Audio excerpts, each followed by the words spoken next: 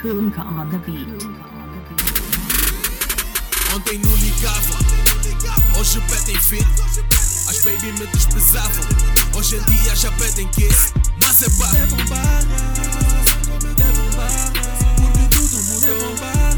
Porque tudo mudou, porque tudo mudou. Ontem não ligavam, hoje pedem fit.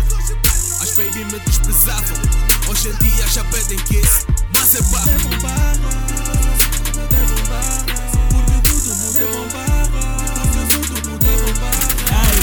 Eu lembro do tempo que nem sequer niga o nome falavam. Que quando parecia que as ideias do niga nem sequer se implementavam. Niga ignoraram, niga se mentiram. Quando deram conta o niga o mundo gira. Tanto sangue agora seguem lá no Twitter. De predadores para presa, niga, vocês estão na minha mira. Já estão a milhas, podes crer que o puto já não humilhas. E muito cuidado com esse puto, porque no game cá pipocas ou ervilhas. E elas se perguntam, motherfucker, quer ser moço? Eu respondo, niga, todo grosso. É melhor nem vos responder, baby, senão ainda deixam os vossos moços. Ontem nem ligavam, nem pediam fit. Hoje já chateiam, dizem põe no beat. Mano, isso é próprio de quem já faz hit. Como diz o Dani, já soltei o beat. Ontem não ligavam, hoje pedem fit. As baby me desprezavam, hoje em dia já pedem kiss. Mas é barra, levam barra,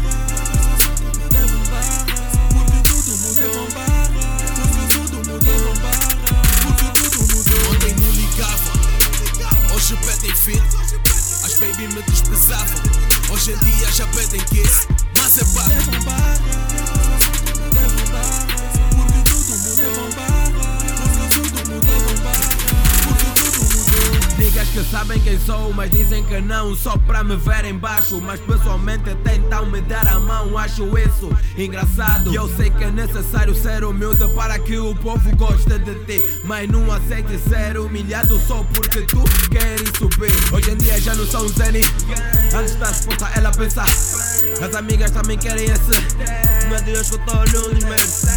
Muitos de vocês falaram que eu não seria capaz. Quando lanço o que eu faço, mas nenhum de vocês faz. Não comeces uma guerra pra depois pedir paz. Viva vindo do lugar, tipo que sou vosso pai. Eu sou o tipo de nigga que não faço aquilo que todos os outros fazem. Eu não poso em qualquer sítio, prefiro preservar minha imagem. Se eu fosse fraco, pobre ou feio, você não estaria a falar sobre mim. Pra quem não conhece, sou o Miro, custódio, o homem é o Miro. Ontem não ligavam, hoje pedem fit. As baby me desprezavam, hoje em dia já pedem kiss. Mas é barra, levam barra,